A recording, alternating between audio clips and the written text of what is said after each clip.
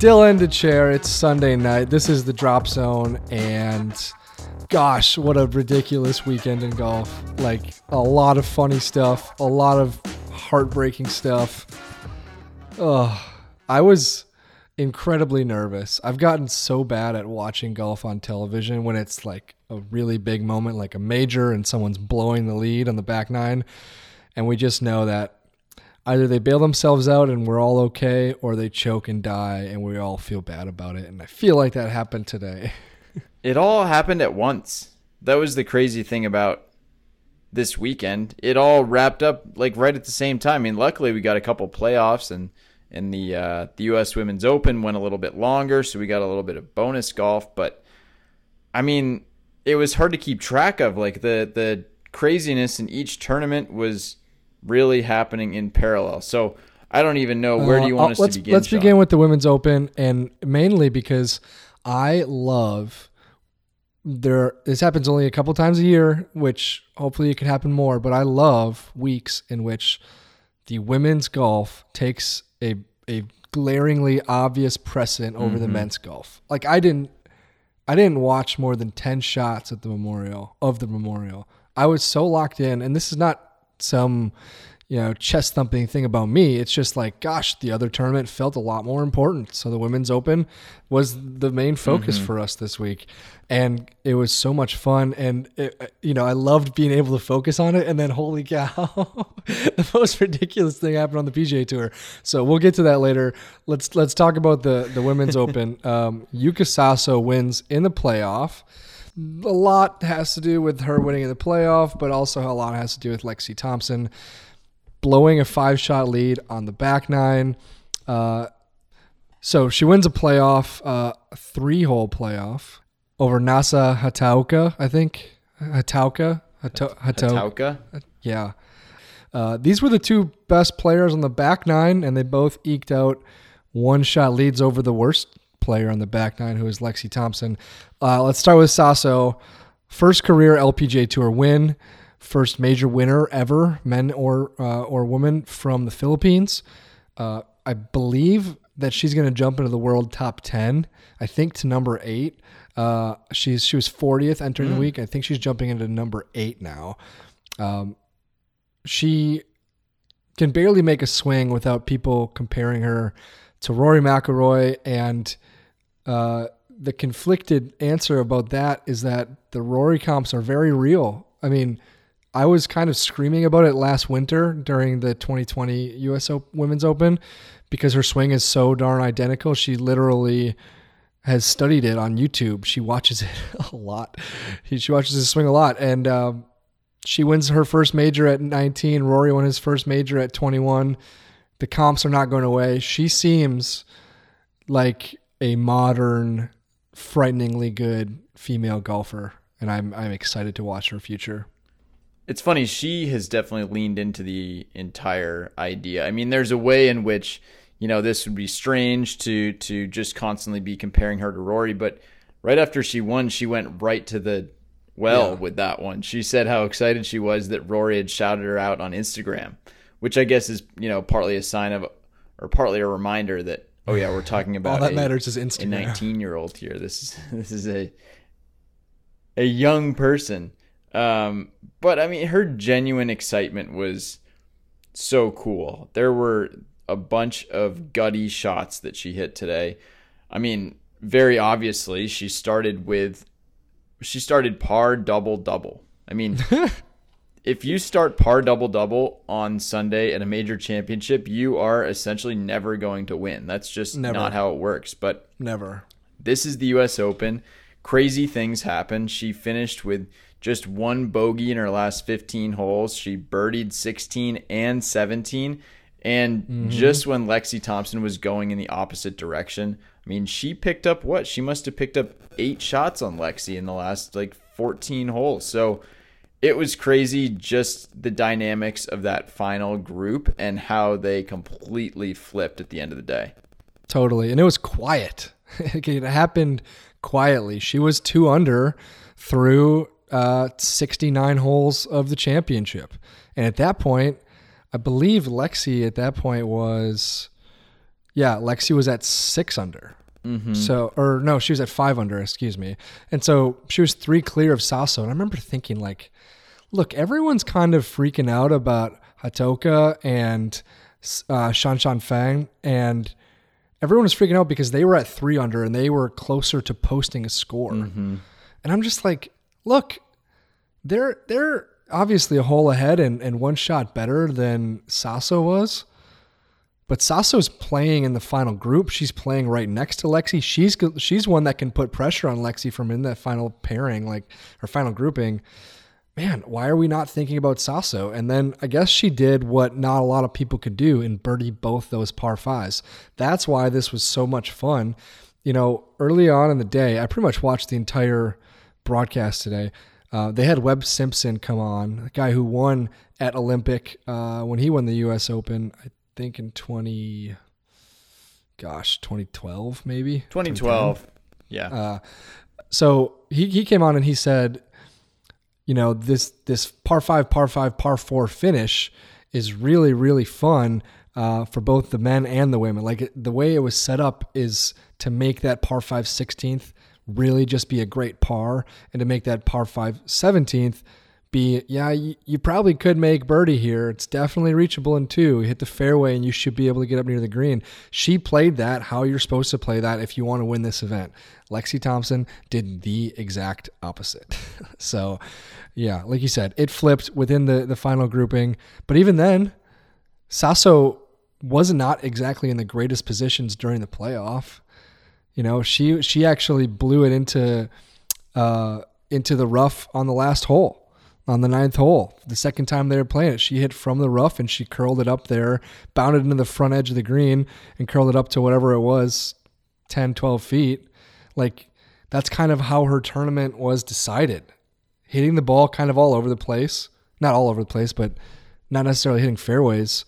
And just being a great player from the rough. A lot of speed, kind of like Bryson won at Winged Foot.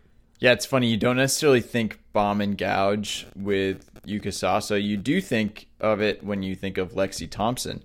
But that was definitely a huge factor, is where these golfers were missing the fairway when they did miss, and then whether it was recoverable from there. Because the rough was such a storyline going into it. I think they hit a pretty good balance to where you could play some of the shots from the rough, and then others, they really just had to hack it out of there. I like your point about 16-17 because totally such a contrast in styles. The 560, completely unreachable par 5, followed by 441. I think that, you know, when the USGA does things well in course setup, it's because they give you a variety of looks. The Olympic Club. What's the total expected par on those 2 holes? Like 9.5, maybe 9.7. That's kind of the idea. Like, yeah, sure, you can make 2 pars and be happy with it, but if you make 9 strokes, you should be really happy. And if you make 8 like she did, you're really gaining on the field. Yeah, I mean, 16 and 17 both played over par, but I think if you look at those, you know, top players, if you look at the contenders, then you definitely saw a lot of birdies on those holes, especially on 17 on Sunday, playing a little bit shorter. So, I mean, it's funny that it's such an interesting way to finish your round, par 5, par 5, par 4. And I keep thinking that, you know, whenever you see a player with a 4 or 5 shot lead on Sunday, you kind of are subconsciously rooting for things to get a little bit closer, to tighten up, just to get exciting. But in my mind, at least, and I have no stats to back this up, which is always a good way to start. But in my mind, those leads tend to shrink by a couple and at some point get interesting and exciting, like we saw with Phil at the PGA. Yep. But then whatever player is in the lead kind of rights the ship, steadies out, and holds onto the lead. And I kept expecting that from Lexi. I thought she was going to birdie the 17th hole. It's a pretty short par 5 for her. You know, it played as much as 500 yards throughout the week, but 440 today. And then it was a microcosm of her entire collapse. It was just a little bit of everything was off. She hit her tee shot in the rough. She had to hack it out down the fairway. And then she said she hit her approach just how she wanted, but it, caught a little bit of extra wind or she was a little tight because of the nerves or something. And it came up well short. She still ended up with whatever it was, a 6-footer for par. And that just never even had a chance, Sean. It never had a chance. Those putts on 17 and 18 will haunt your dreams. Short and begging to even get close to the hole. I mean, like, in terms of the radius that the ball never crossed, like the circle that the ball never gets into, basically. Like, if you hit a putt that grazes the edge of the hole, you've basically made the putt. The only thing you can do is get closer and it drops in. The radius for her putts were like, the ball was never inside of like 4 inches. It was never inside of, I don't know if it was inside of 6 inches on either of those putts. So totally, you're not even getting close in either, at any sense. The ball isn't even trying to come in the back door. And my gosh, they felt yippy. They looked a little yippy. Brandel said that he got a bit crazy with it, but I think he was probably one of the few broadcasters to kind of hold Lexi's feet to the fire a little bit and say it was nerves. It was really, really nervous golf from her down the back nine. And it sucks. Like, it sucks to watch this happen to her again, right? She's playing in her 15th Women's U.S. Open. That's insanity. She's 26 years old. And she has had heartbreak in majors before. And she's had heartbreak in majors recently. And she has not really triumphed elsewhere. It's been 30 plus months since she's won on the LPGA Tour. She's plenty good that she has not dropped out of the world top 15 or anything like that. She's still one of the best female golfers in the world. But what do we count in golf? We count victories. We count majors. We count in integers. We don't really count in scoring average. No one really gives a damn about that. We count in like tallies. How many tallies is she rocking up? And she's not tallying that much, man. She's got one major. I feel bad. She's still very young. I'll be damned if she doesn't win another major in her life. Yeah. And honestly, multiple, I would expect, if we're being real. That's how talented she is. But holy cow, this one is as close as you can have, having a 5-shot lead to making the turn, and it's gone. It literally is. I mean, I can't imagine being any closer than this.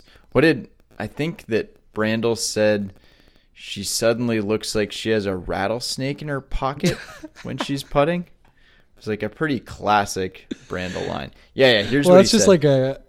When you watch her on the green, she always looks like she has a rattlesnake in her pocket. That's tough to overcome. Well, I don't even know exactly what that means, but I think that's what happens, and it happens to me when the red light comes on and you have a couple different things you want to say and you end up saying both of them like halfway there. Like, the idea is like when you're kind of yippy with the stroke, you feel like you're holding onto a rattlesnake between your hands, not one in your pocket. Yep. Like the putter feels like a rattlesnake where it's kind of loose and limber and it might bite you. Not that it's in your pocket. Like, if the rattlesnake's in my pocket, I'm zipping my pants off as quickly as possible. Yeah, I don't think it would necessarily, well, it would affect your stroke. I guess your body would get a little jumpy, but your hands would not necessarily get jumpy. I don't know. Anyway, not worried about Brandel's mixed metaphors. I am here for them and I appreciate them. I think, what's the big takeaway here? I mean, look, we've seen this with Jordan Spieth this year. When people haven't contended for a little while, when they haven't contended in front of fans in a little while, there is an adjustment period there. So obviously, there's no way to make this into a positive experience, but are you more encouraged or discouraged about Lexi's future after this week? Oh, I'm not encouraged about her ability to close. That's for damn sure. I'm encouraged by how she played, and my gosh, that round on Saturday was special. Mm-hmm. One thing that I kind of wrote down is just like, when you watch people win tournaments, They can show you like a lot of emotion, or they can show you no emotion. Phil at Kiowa Island was so laser focused and didn't let out any emotion really until he landed in California and got off the plane, or when he was tweeting from the sky. Tiger winning the Masters in 2019, he pretty much showed no emotion during the tournament and then let it all out there on the 18th green. Lexi was showing all the emotions that she had. She was laughing with her caddy. She was laughing with her caddy on the 16th hole when her approach came up short. She's like, gosh, I look like an idiot. I was posing over it. Ha ha ha. And yeah, it was kind of like, oh wow, she's still staying loose. Like, that feels good. She was talking all week about her happiness and how being around the fans is one of the reasons that makes golf a happy experience for her. So like, we were getting all these emotions from her, and she was winning. And I was like, she looks so comfortable. She looks like she's in a great place.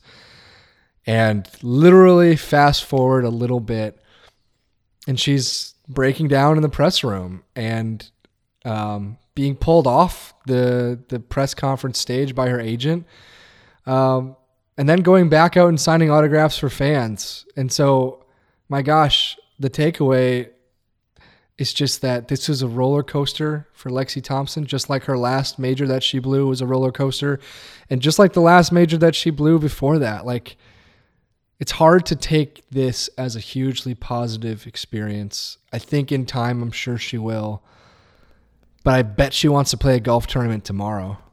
Yeah. I bet she wants to get on the horse immediately and say, I was up on the top of the leaderboard for a reason. Give me another chance. It's funny. It's so easy when someone is doing well or someone is leading the golf tournament to take their word as gospel or take their approach as being the perfect one. And I think that's exactly what we did through 3 rounds, especially after she played like maybe the round of the year on the LPGA Tour on Saturday. But she was talking after that round about how she's just, focused on staying happy, on gratitude, on taking, every trip to the course is a blessing, all this stuff. And you definitely could see that on Sunday. She was still trying to do that. It definitely looked more forced, obviously, because anytime you're forcing positivity during a bad round of golf, it takes more effort than when you're just making a bunch of birdies. So she was making bogeys and then smiling. I mean, even after, missing short putts, she was smiling or shorting iron shots. And I don't know if that's a good thing or not. I don't know. No, that felt forced in a bad way. It did feel forced. And it's one of those things where I don't know if you can just force yourself into a positive attitude. And if that is then, ends up being a good thing. But it definitely did feel forced, and it just felt difficult. And I don't have an answer there, because what are you supposed to just be mopey after you make a bogey? That doesn't seem particularly helpful either.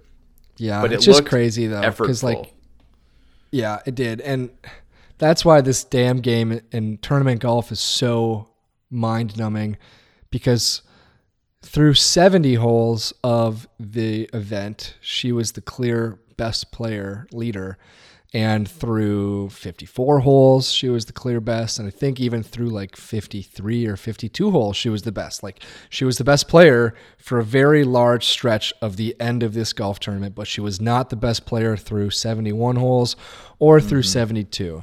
And that's where it breaks you down, because it is just, these majors take a lot out of people. People lose massive amounts of weight during it. There's a lot of brain activity that is unnecessary and also very necessary. And so for someone like her, who this has happened to multiple times now, it must be hard to maintain confidence. Like, that's kind of my bottom line. I really, really hope she can bounce back. I think she will. We might just have to wait a little bit longer. Let's move on just a little bit more. Talk about the women's event. Megha Ganne, she was a ridiculous story. Probably also for about 63 holes of this, maybe not 63. She really struggled on the front nine today, but for at least through 54 holes of this event, gets herself into the final grouping as an amateur. She's grinning ear to ear. She's the one who's probably going to have the greatest takeaway of everyone minus Yuka Saso. Yeah, you had to appreciate her this week. She essentially said after her tournament, even after, what did she end up shooting on Sunday? She 77. Way over par on the front nine, but she finished. She fist pumped her par putt on the 18th hole, which was awesome. She secured low amateur honors with that. And she basically said afterwards that there were 0 negatives from the week. She said, "I'll be back." Yeah, I love that. It was just an epic attitude showing all week. I mean, she was so a tour de force on the biggest stage of the women's game. So like, it's like, what's not to love here? She's 17. She's really fun. She loves the crowd. I guess she would be a good example of someone who showed her genuine emotions. She was obviously a little rattled, a little bit down early on Sunday, but then once good things started happening, she was in a place where she could really appreciate those. So I guess that it's the joy of, no expectations, of everything's gravy, of being a 17-year-old amateur. But she really relished it and took full advantage. I really liked that. Yeah, she'll probably be one of the favorites at the U.S. Amateur later this year. She'll be probably the favorite. Gosh, she's playing in the U.S. Junior Amateur this year. That's how young she still is. She was just a lot of fun. The kind of story that you're like, oh, that was cute through 18 holes. She held a share of the lead. And then, oh, wow, she's done it again. Another really solid 18-hole stretch. She's, in some of the later pairings on the weekend. I mean, just a ridiculous amount of experience that she gained this week, just being in the final pairing, final grouping, on Sunday. I think she was in the final pairing on Saturday. Like, all of that adds up to something that she'll hold on to forever. Today, super late, after the first 2 holes of the playoff, the USGA has now instituted with its US Opens a 2-hole playoff for its championships. And so we had Nasa Hatoka and Yuka Saso play the first 2 holes and tie. So they move on from that point to a 3rd hole. And NBC said, we're moving on to gymnastics. Yes. And not totally literally, somewhat literally.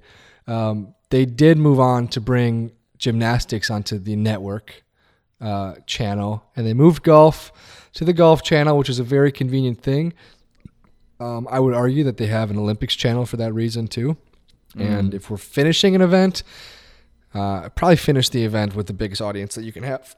Excuse me. And just make sure that, hey, yeah, this playoff might take an hour, but then it's just going to get more and more exciting. So gosh, knowing Rich Lerner a little bit, that had to hurt him in his gut to have to make that sign off. Like, oh, I know. Yeah, that'll do it for us. These guys are so aware of the feedback that they're going to get. It's funny. There's the flip side of this, which is that gymnastics Twitter, I saw some screenshots of a little leak into that world, was pissed that golf was still being shown in their window. So there's always a flip side to this. But my gosh, man, what a tough look. What a tough scene to set this women's event on the West Coast, which could be in prime time on Sunday. Instead, set it directly against the men's event, the big Memorial PGA Tour event. I mean, the final round groupings were 5 minutes apart, the final pairs of each one. So already that was a miss. Already that was a chance, kind of spoiled to put the women at least in 2 or 3 hours of their own space on primetime. And then, look, I'll walk you through my experience. I was the test case here. I'm in my hotel room in Traverse City. I got here this afternoon. I was delighted to turn on the women's golf on my TV here. We do have NBC. We do not have Golf Channel in this hotel, so I was fumbling around with the remote trying to get there. Luckily, I am in a fortunate position to have YouTube TV, so I pulled it up on my computer. I was able to salvage the playoff, but definitely missed a couple shots there. And I was you seeing, probably missed both there's their plenty tee of people that shots. just don't have Golf Channel that do have NBC that would love to have. Then there's other people that DVR'd the NBC deal and, missed the playoff. It's a mess, and it's just too bad because all they really needed was 10, 15 more minutes. Yeah. Now, I don't want to be dismissive of what I have come to believe is a very difficult thing to manage. Weather-induced outdoor sports schedule changes. And so, yes. And playoffs are tricky. yes. I don't want to point fingers here. It's just it's a bummer and it's a miss. I don't know about whose fault it is, but it stinks. And they're not doing it in 2 weeks at Torrey Pines. Mm-hmm. I can guarantee you that. Yeah.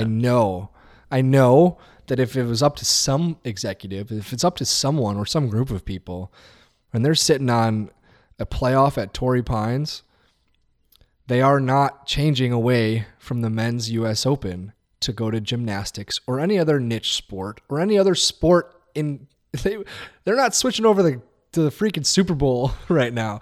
There's a playoff at Torrey Pines at the U.S. Open. But they did for women's golf. And I really hope that it doesn't get lost here. And I hope that people remember that this happened.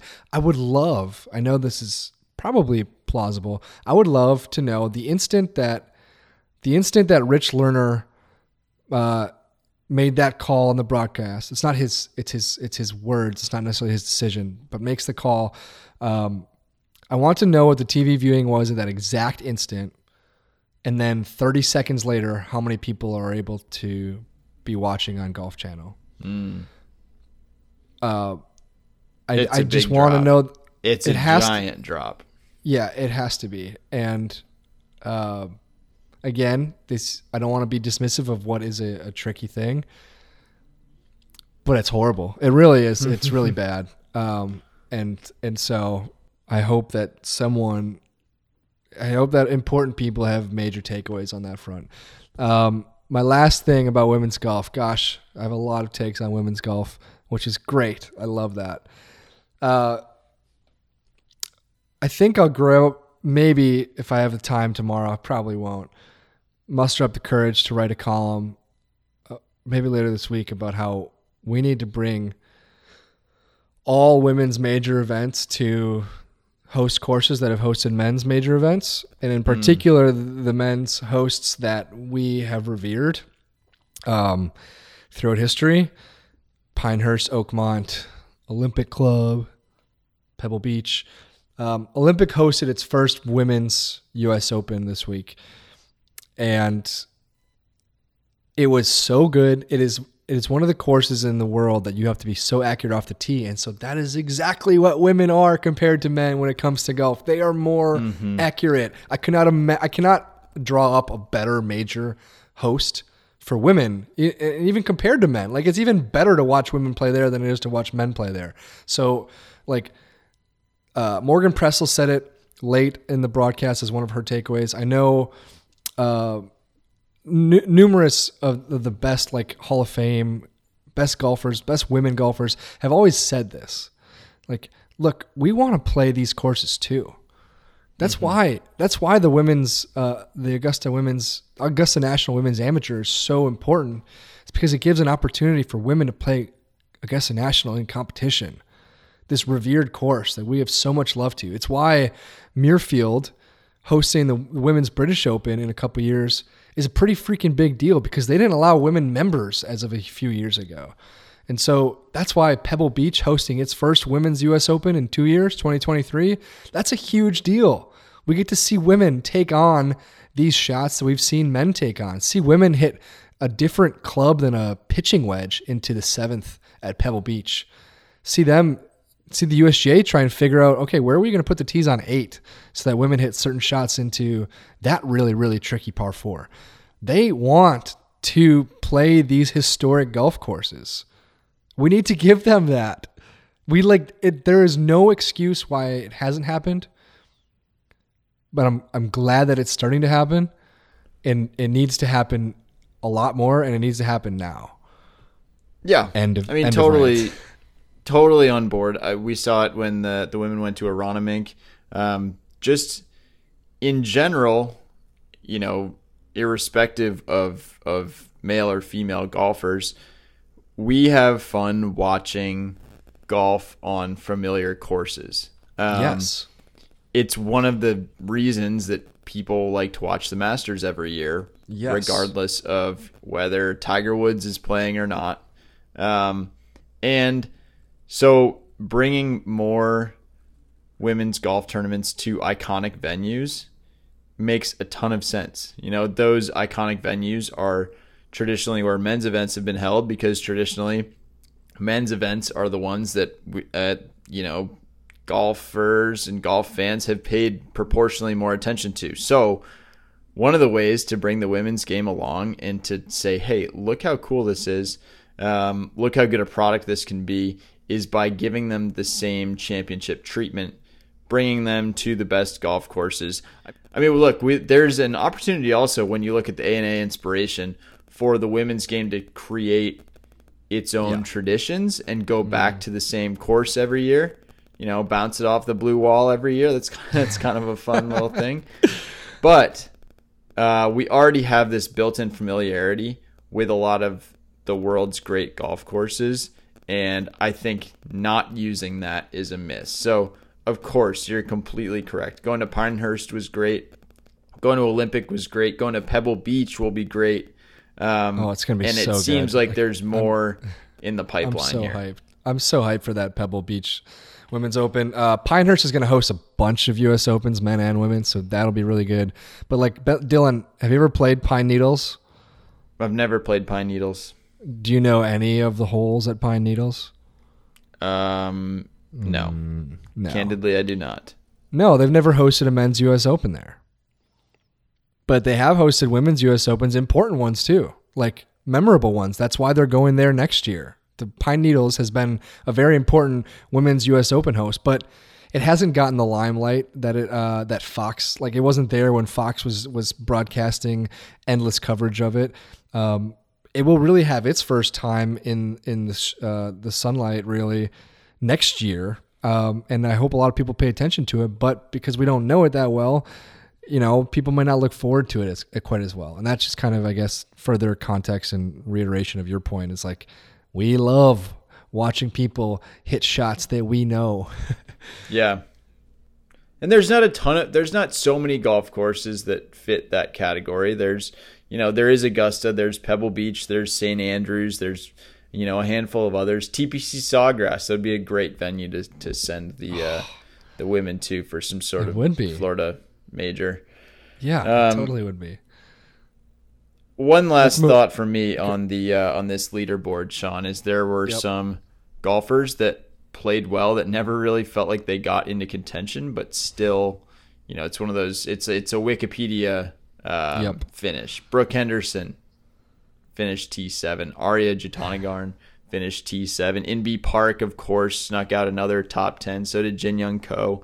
Amy Olsen is looking like she's maybe just going to be a U.S. Open contender every time around now. So pretty encouraging spot for the women's game as a whole in terms of, likable, familiar faces playing well. Obviously, the marketing and the pre-tournament hype is always going to focus on the Korda sisters, and neither of them really showed beyond Jess Korda playing really well in the opening 9. So that was a bummer, but in all, if we're talking about the U.S. Open as a measuring stick for like the health of the women's game, I'd say the State of the Union is strong. Yeah, well, you and I even need to do a better job at just answering Tour Confidential when it comes to, hey, what's the storyline you're looking at this week with the women's U.S. Open? We need to not answer the Korda sisters. We got to dig deeper. Everyone needs to dig deeper, even if they're probably two people we expect to play well. Let's move on to the men's game. The Memorial Tournament, I think, is the first tournament with a legitimate asterisk. I'm sure that there are others with a decent case from various rulings, but I cannot think of an event with a bigger asterisk than the 54-hole leader withdrawing with a 6-shot lead, fully seemingly fully healthy, asymptomatic at least with COVID-19.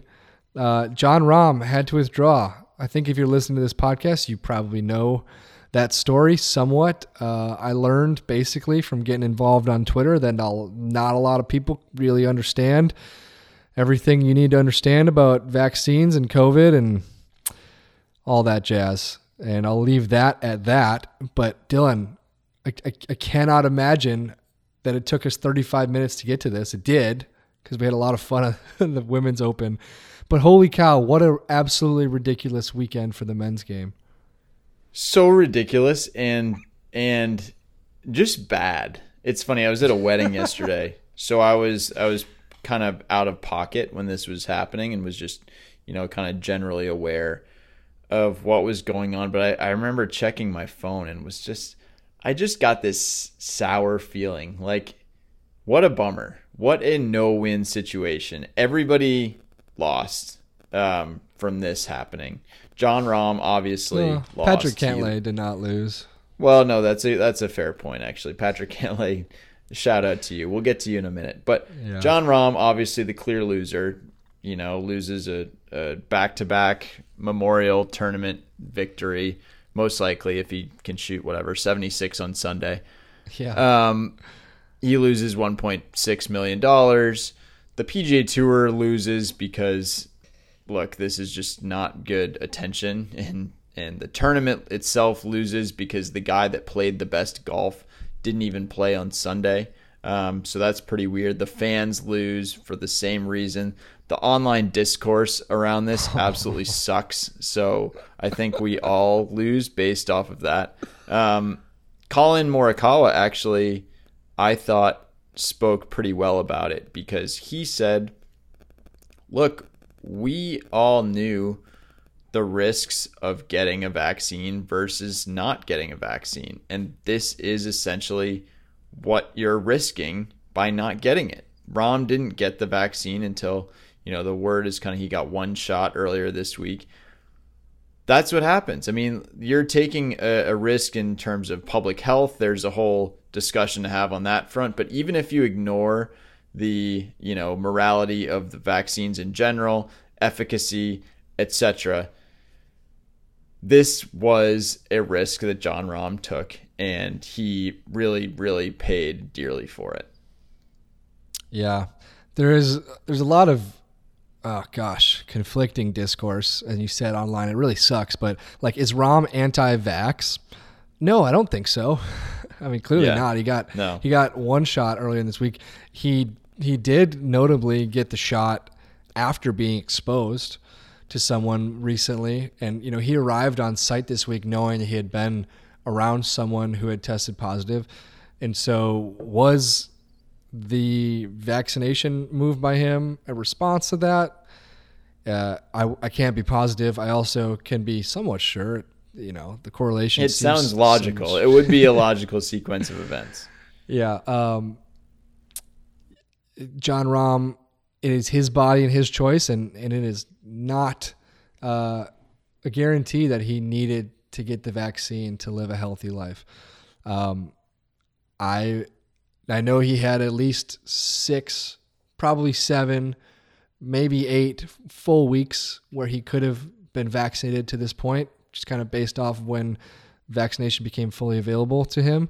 And he chose not to. And so, yeah, man, that's tough. Like you said, I think I can't even really add to all the things that you did. CDC looks bad because it puts the PGA Tour in a tough place.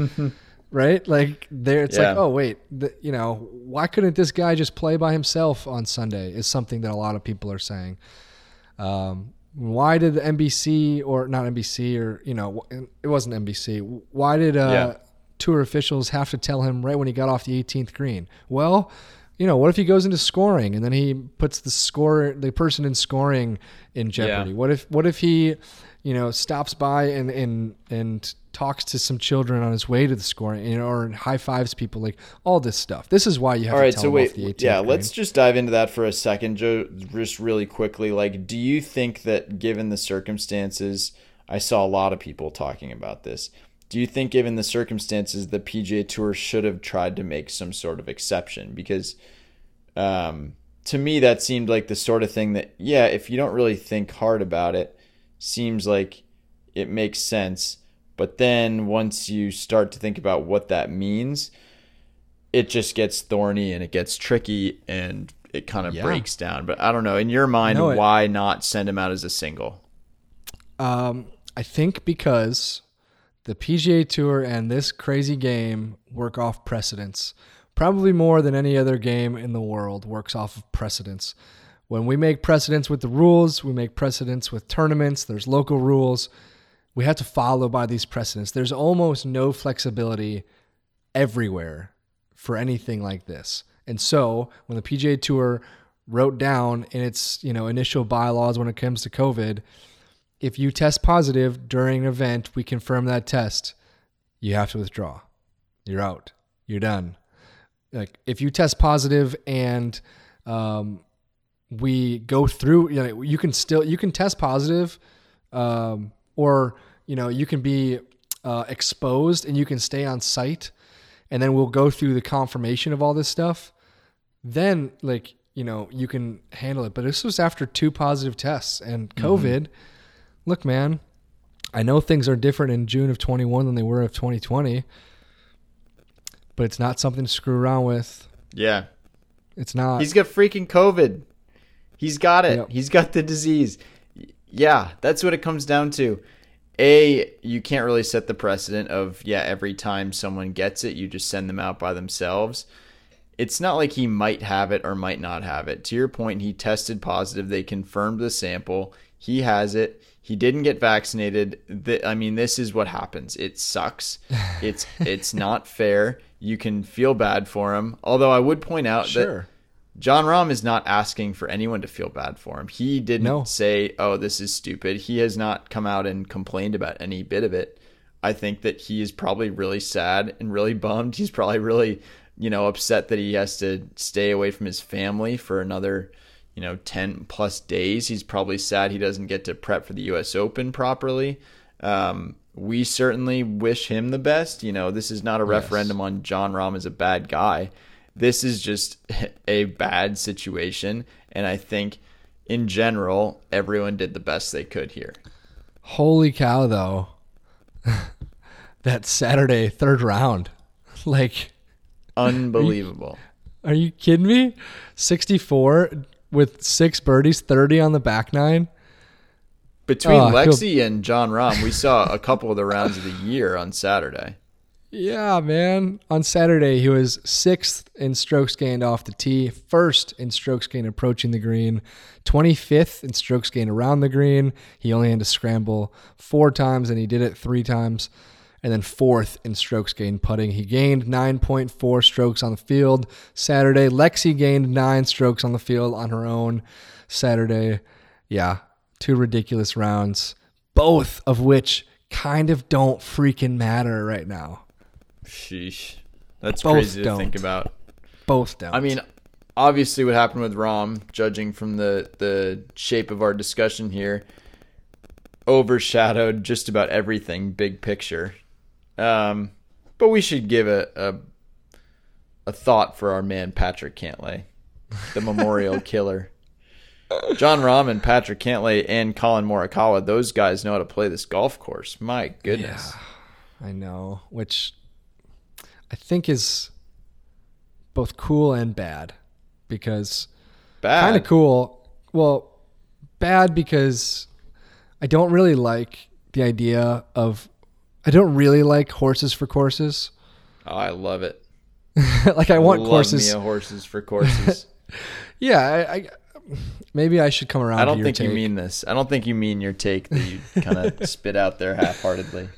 Yeah, I don't know. Some part of me doesn't love that the same people tend to do well at Augusta National, and how Bubba Watson can kind of play well because he hits this big sweeping right to left move, and he kind of bombs into the trees. But anyway, that again, clearly I don't believe in this take all that much. It's cool in that Jack has created this course that premium ball striking is a necessity. The best ball strikers in the world win here. Tiger, Rahm is one of the best. Rahm will probably go down as one of the best ball strikers, at least of his generation. Cantlay that's the crutch he leans on, is just being ridiculous with his irons. And then Morikawa is somehow the third person mentioned here, is truly will probably go down as a top 5 iron player of all time if he maintains this throughout the rest of his career. And so that's what Jack has created at Muirfield, which is probably the most respected part of the game, right?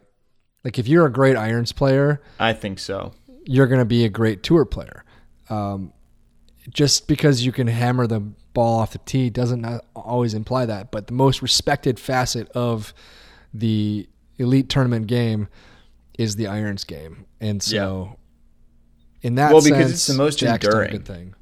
And yeah, I think that's why I don't really believe your take here. It's one thing to say, sheesh, Matt Every, he plays well at Bay Hill every year, huh? Like that. I don't know what that says. Pretty about incredible, Bay Hill. actually. But in this case, when you're like, oh man, the best people at hitting the golf ball every year keep playing well at this course, that actually seems like probably a good thing. I mean, it's not bad that Tiger Woods won a pantload of times here, and that now the guys that are contending are the flushers, your favorite ball strikers' favorite ball strikers. Yeah. So I think that, I think it's a good thing. I think Patrick Cantlay, it'd be nice for him to keep showing up a few other places too, because he seems like he should be doing this more often. But maybe this is the start. I don't know, man. I think he kind of comes and goes in waves. Yeah. Gosh, is he gonna be on the Ryder Cup team? Oh yeah. Talk about someone you have a hard time getting excited about. He's going to be partners with Xander Schauffele. That's true. And they'll probably be great. Maybe Cantlay will come out of his skin that week. I hope so. Then again, it is shaping up to be an not. intriguing Ryder Cup picking season. I actually get in pain when we discuss the Ryder Cup. Yeah. All right. Well, we can punt that to next week. We can. We can talk about it now. Okay. It's proper to talk about it now because you look at the American team. Dustin Johnson. Can I just give you names and ask you in or out? Yeah, sure. All right. Dustin Johnson. He's in, but I don't feel good about him at all. Bryson DeChambeau. He's in, but I don't feel very good about him. Justin Thomas. He's in, and he's probably who I feel second best about. Ooh. Colin Morikawa. Definitely in. He might be amazing in the Ryder Cup. We'll see. Brooks Koepka. Yeah, he's definitely in, and he concerns me. I mean, there's injury concerns. There's some team chemistry concerns there. Yeah. Xander Schauffele. Definitely in, and I feel okay about him. Okay. There's not a ton of enthusiasm so far, and those are the top 6 ranked Americans. So let's just keep rolling. Patrick Reed. I think he's definitely on the team. And you know what? Call me crazy. I feel good about it. Yeah. All right. He's having a great year. Like he's playing really, really great golf. When Rahm was withdrawn, he actually kind of worked his way up the leaderboard. So Patrick Reed is a damn good golfer. He could be the 3rd most controversial golfer on this team, which in a Ryder Cup is insane to suggest. Dude, all right, number maybe 8. Even more, maybe 4th if you put Phil on this team. Jesus, you can't put Phil on this team. Number 8, Patrick Cantlay. He's going to be on the squad. Agree or disagree? No, I think you're right. I think he'll get paired with Xander. Exactly like you said. They've played. I think they played on the President's Cup team together. I think they're a good pair. I mean, that's kind of it, though. Yeah. All right. So, I mean, I think there's a good chance actually that the top 12 in order are the Ryder Cup team. So let's just buzz through. I'll buzz through 9 through 12 here. Tony Finau, Jordan Spieth, Daniel Berger, Webb Simpson are all 4 of those guys on the Ryder Cup team. Spieth definitely is. He's the best sure. American I feel. He's the American I feel the best about. I think Finau hasn't been playing that great at golf lately, and I think he could play himself off the team. He's currently in. Count me in, but he could play his way off the team. I love Webb Simpson, what he's done in this later stage of his career, but he hasn't played that. He has not played that well lately. He could play his way off the team. I actually feel best about Daniel Berger. I think he's kind of cutthroat. I think he kind of stormed on Spieth at Pebble earlier this year. I think that showed a little bit of what he has for playing clutch golf. So I'd count him in.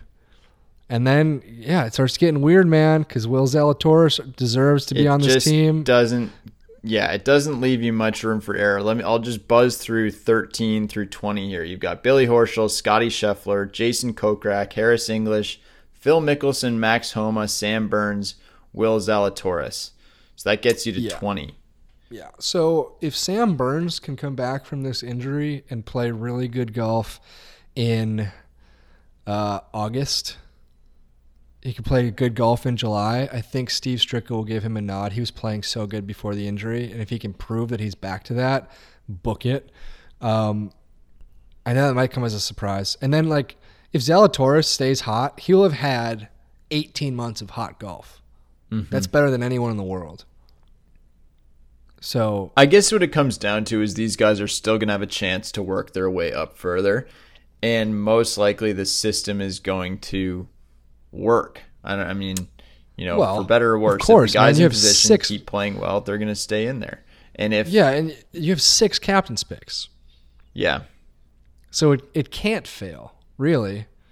It's just funny because every time we go through this, then we'll have a moment of saying, next time we got to pick a guy like Kevin Kisner. We got to just make sure we've got Kevin Kisner on the team and Kevin Na. They're going to be so good. And now you look at it and you're like, there's just no way. It's just not going to happen.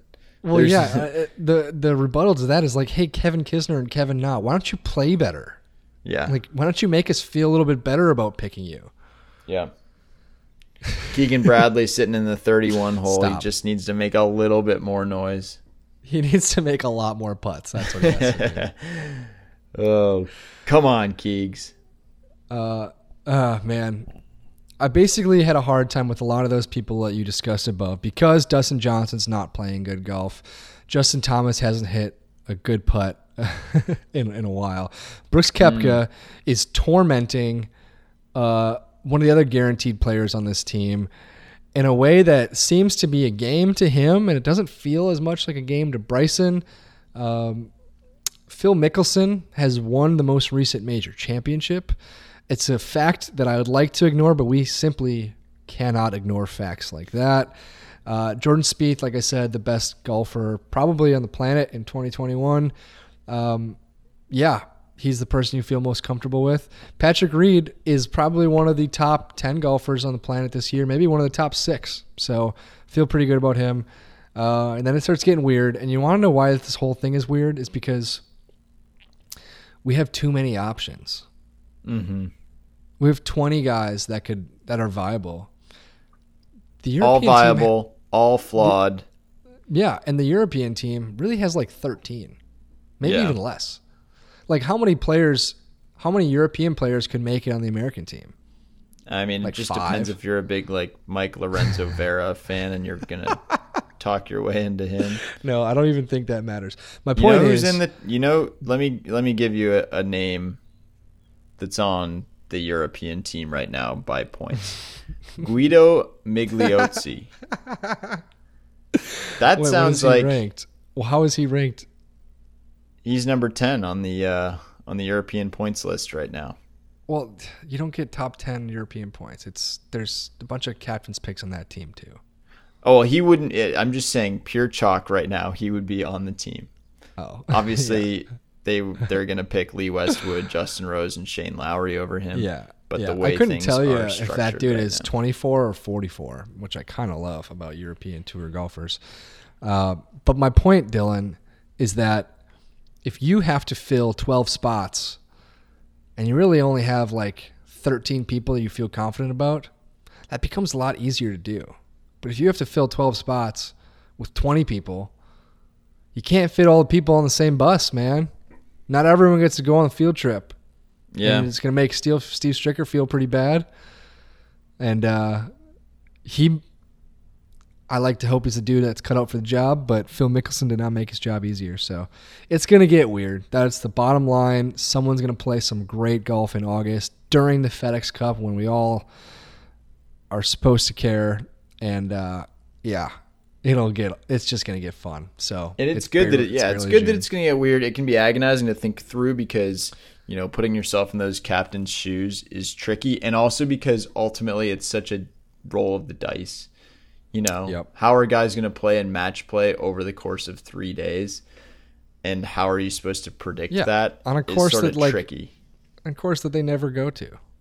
Yeah. So I mean, partly you're selecting the guys that deserve it the most. To some extent, that is what you're doing, and I'm okay with that. By the time the Ryder Cup is played, you'll have had one men's event there in the last decade, and it's not like I don't even think.